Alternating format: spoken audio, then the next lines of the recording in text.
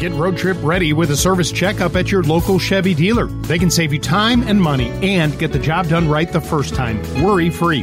Go to ChevyDriveChicago.com for current service specials or to schedule a test drive. 720 WGN. Illinois Secretary of State Alexi Giannoulias is with us. How are you doing today? I'm doing great. Thanks for having me on.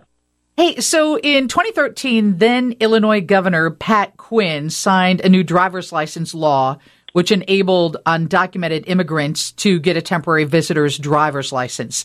So what happened this week? How does that differentiate? How does this make it easier for migrants to get these licenses? Yes, so yesterday was a very important day, I think, not just for the immigrant community, but for keeping our roads safer. So House Bill 3882, which passed the General Assembly last month, would now replace the TVDLs with a 4-year standard driver's license with the wording "Federal limits apply" printed atop of the cards, per the Federal Real ID Act. So the wording "not valid for identification," which currently exists on TVDLs, would no longer appear. This is a huge deal for so many families because in many cases, a TVDL isn't an accepted form of identification when it comes to doing routine, essential tasks like picking up medication from a pharmacy, signing an apartment lease for your family's home, or using it just to verify your age. And our legislation changes that.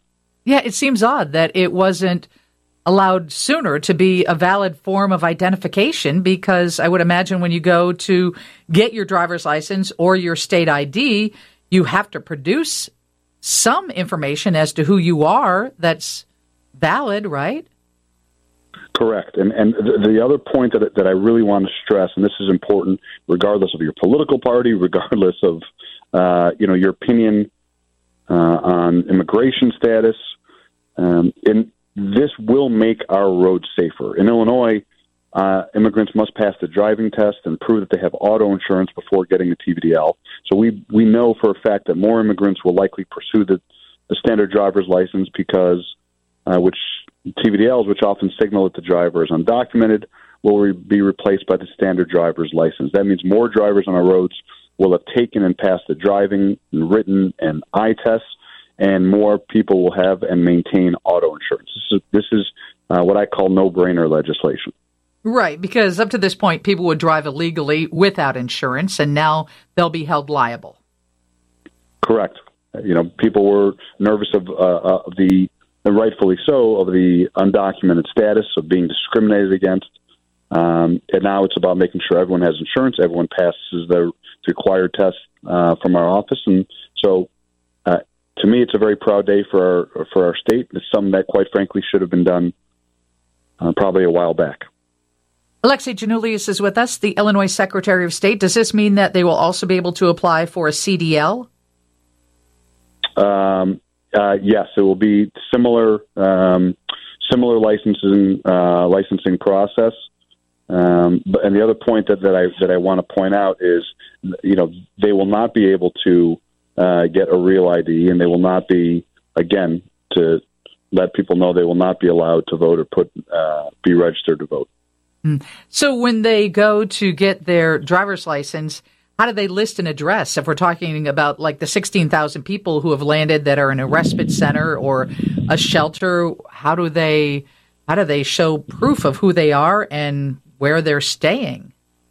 Well, this is for, again, undocumented immigrants. They have to show a foreign passport, consular identification document, or some sort of immigration and citizenship services documentation. So, people can't just walk in and say, give me a license. There is some paperwork required. Well, because, that's what a lot of people were worried about. They're like, well, who's overseeing this? How does this work? So I appreciate you coming on and explaining it. And you are confident this is going to make roads safer. I am fully confident that it will make roads safer. It's the right thing to do. I think this is about equality and doing the right thing. And, the scarlet letter that this has become for too many families will be gone. And, immigrants live, work, and drive just like everyone else. And this measure is about belonging, but it's also not just fairness, equity. it's also about safety, and driver safety is at the core of everything we do in the Secretary of State's office.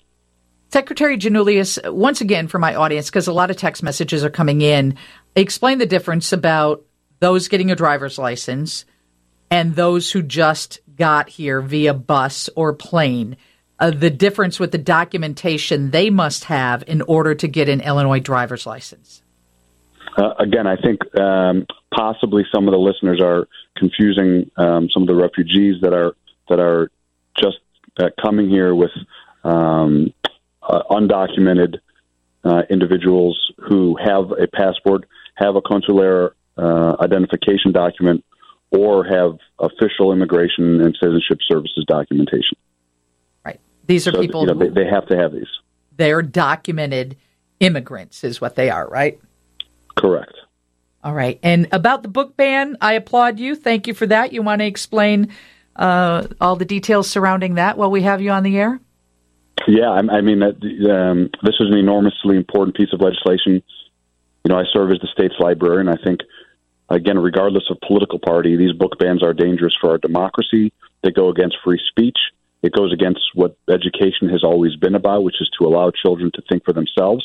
And I'm proud that we're the first state in the United States to push back on these book bans. It's the right thing to do. It's a no-brainer. We have to respect, trust our libraries and our librarians to put the right books in circulation. It's not up to one or two individuals to decide what someone else's kids should be reading. Secretary, have you found that other states are reaching out to you to perhaps copy this, or has it been crickets?